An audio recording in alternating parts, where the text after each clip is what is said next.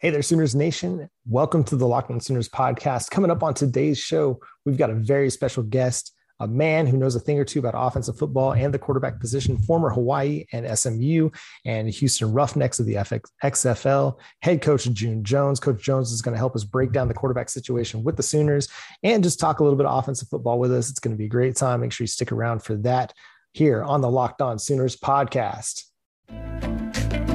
You are Locked On Sooners, your daily podcast on the Oklahoma Sooners, part of the Locked On Podcast Network, your team every day.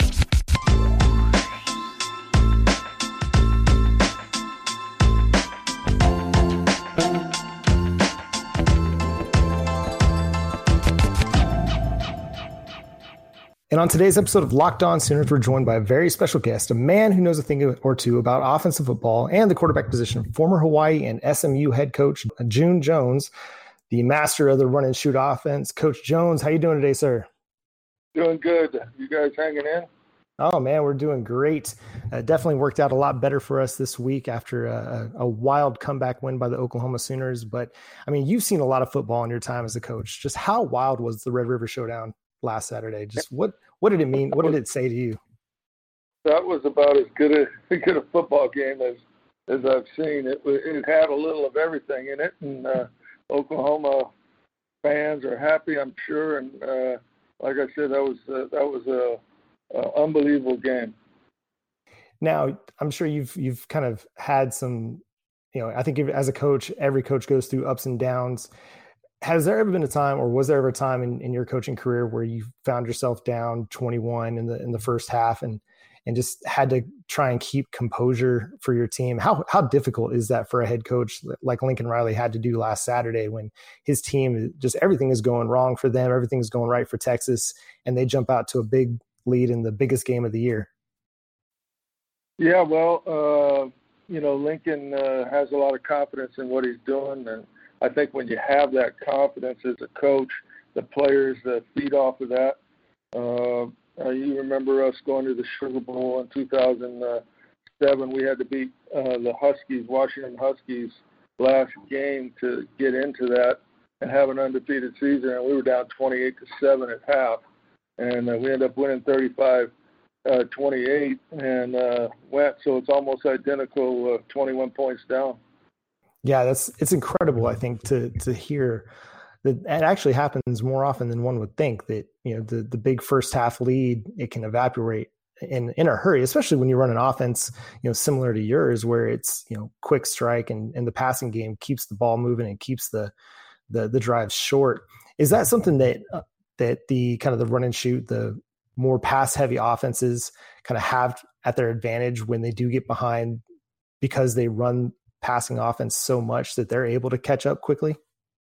Yeah, I think that it definitely has it is a factor. I know our kids, and as a coach, I convince them to realize that they're only 3 plays away from tying the game, and we have those 3 plays periodically throughout every game, and so nothing is out of reach. And I think Lincoln has done that, and the kids have that confidence that they can come from behind or they can score whenever they need to score, and as long as they focus on what they're doing.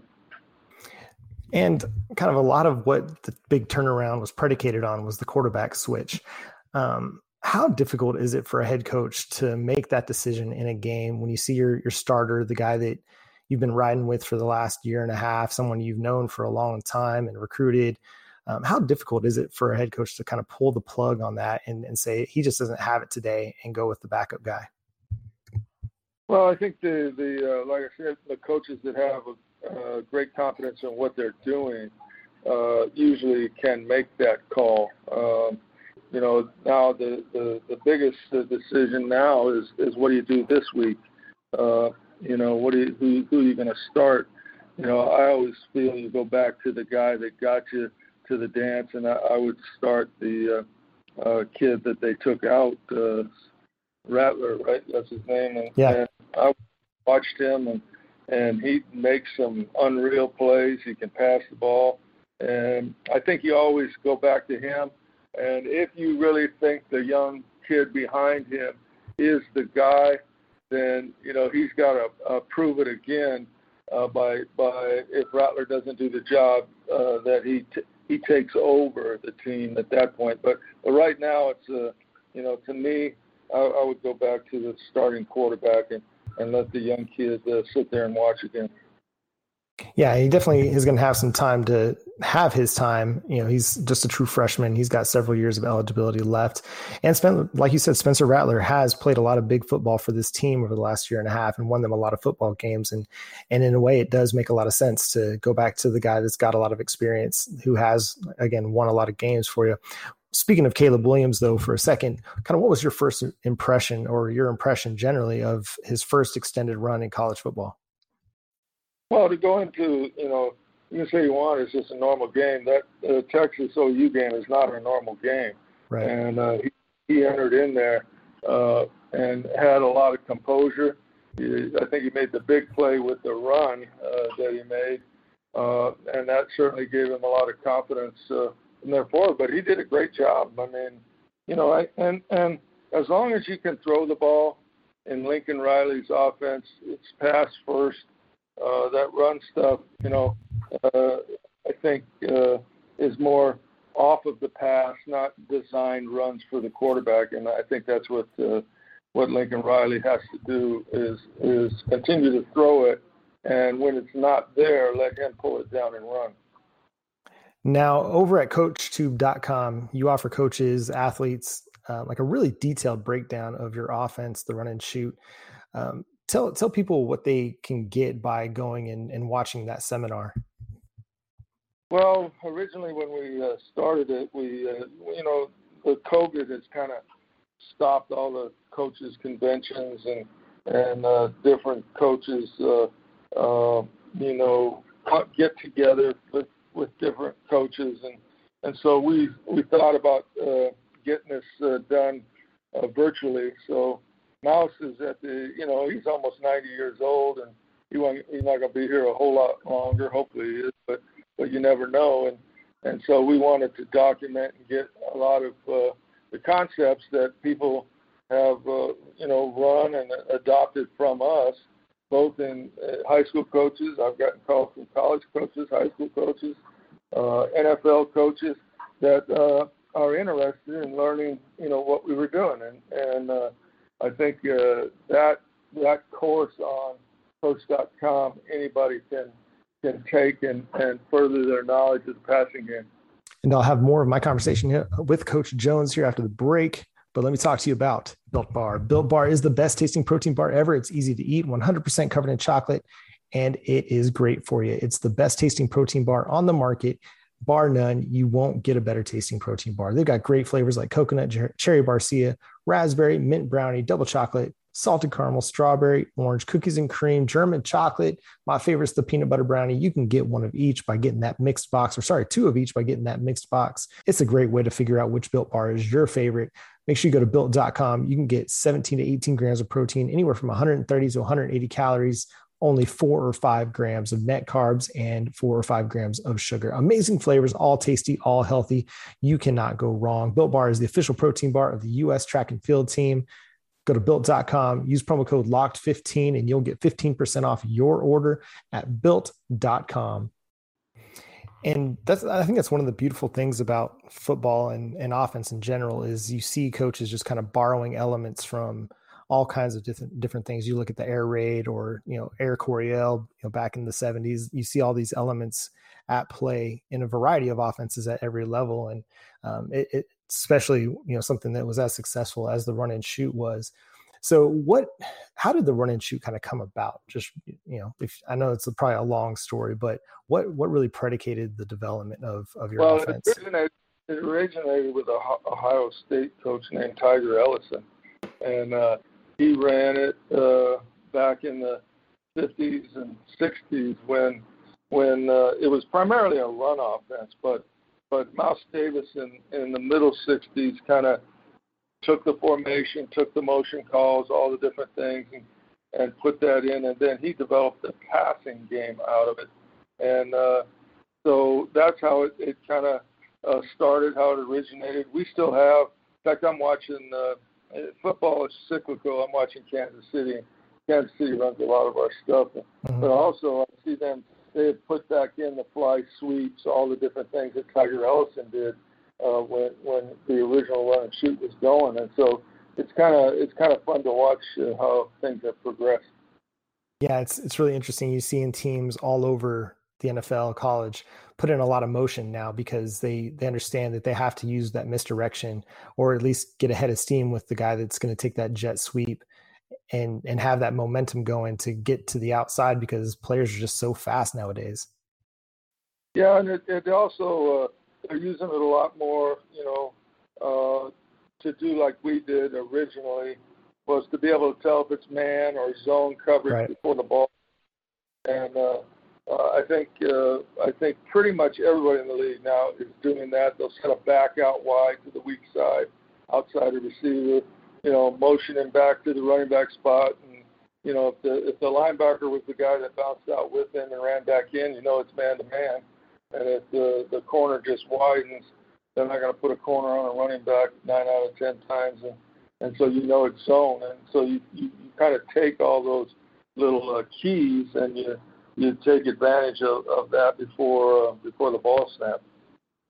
Yeah, it's really interesting to watch. My favorite professional team is the Dallas Cowboys, and I hear a lot of the elements you're talking about seeing take place on Sunday with Kellen Moore's offense. He's just, from what it was under Jason Garrett, who I was a big fan of Jason Garrett as a head coach. I think he did a great job. It didn't work out, but now with Kellen Moore calling the plays, I do see a lot of those elements because he's running motions all over the place.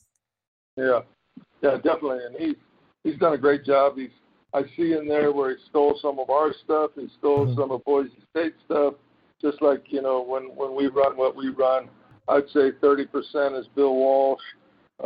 Some of it, a lot of it is Mouse. But we have a little of everything in there. And that's like I said before, that's the beauty of offensive football and at any level, is just to be able to see all the different elements take place. It's kind of a work of art. Now, as a head coach, when you're installing your offense and say you had a quarterback injury or you decided to make a quarterback change, was there ever a time that you had to make big adjustments to your scheme in order to adapt it to the skill set of your quarterback? No, not really, because I always kept three guys. When I was in the National Football League, I always had 3 quarterbacks that had started in the National Football League so that they had some background. And I knew that every time they came into our system, they would be better than any that they ever had. Like, for example, I'll give you an example. Bobby Hebert.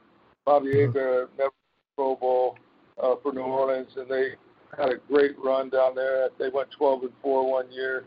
But his 1 year with me in 1993, he makes the Pro Bowl.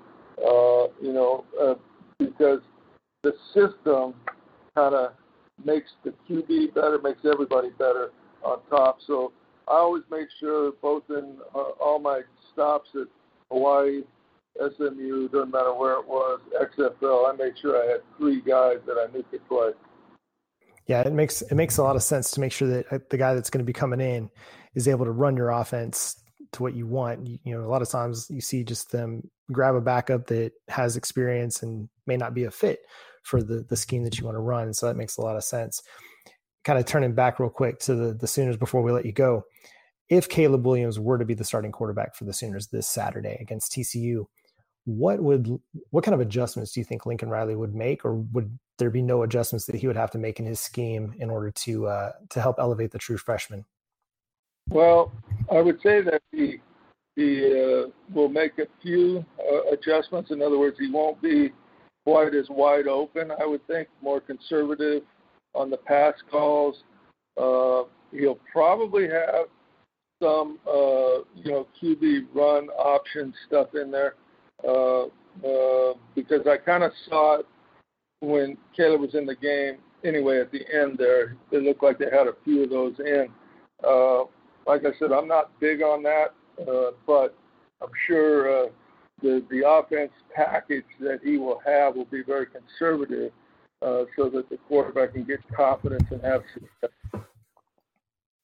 Yeah, and I think the one thing that Caleb Williams brings to the table that is intriguing is just his ability kind of in the read option game, that that handoff at the mesh point and the way it holds linebackers in position. So, just like play action does. Right. Is that something that, the offensive line for Oklahoma has kind of been struggling at times this year to get the ball going or get the run game going? But in the read option, is that something that just helps everybody in the running game, not just the running back, but also the offensive line? Yeah, no, I think it does, because the ball comes out pretty fast on reads, or he's going to give it to the running back. They don't have to hold the ball, very long, the quarterback off a lot of stuff. We added in the XFL, we added some of those concepts off of our runs, but it was QB's option. We gave him a couple of those keys that to look at and hand it off unless you get one of these. And he did a great job. PJ Walker did a great job with our stuff. Yeah, he was fantastic in the XFL and turned it into a stint with the Carolina Panthers, I believe. Yep, he did.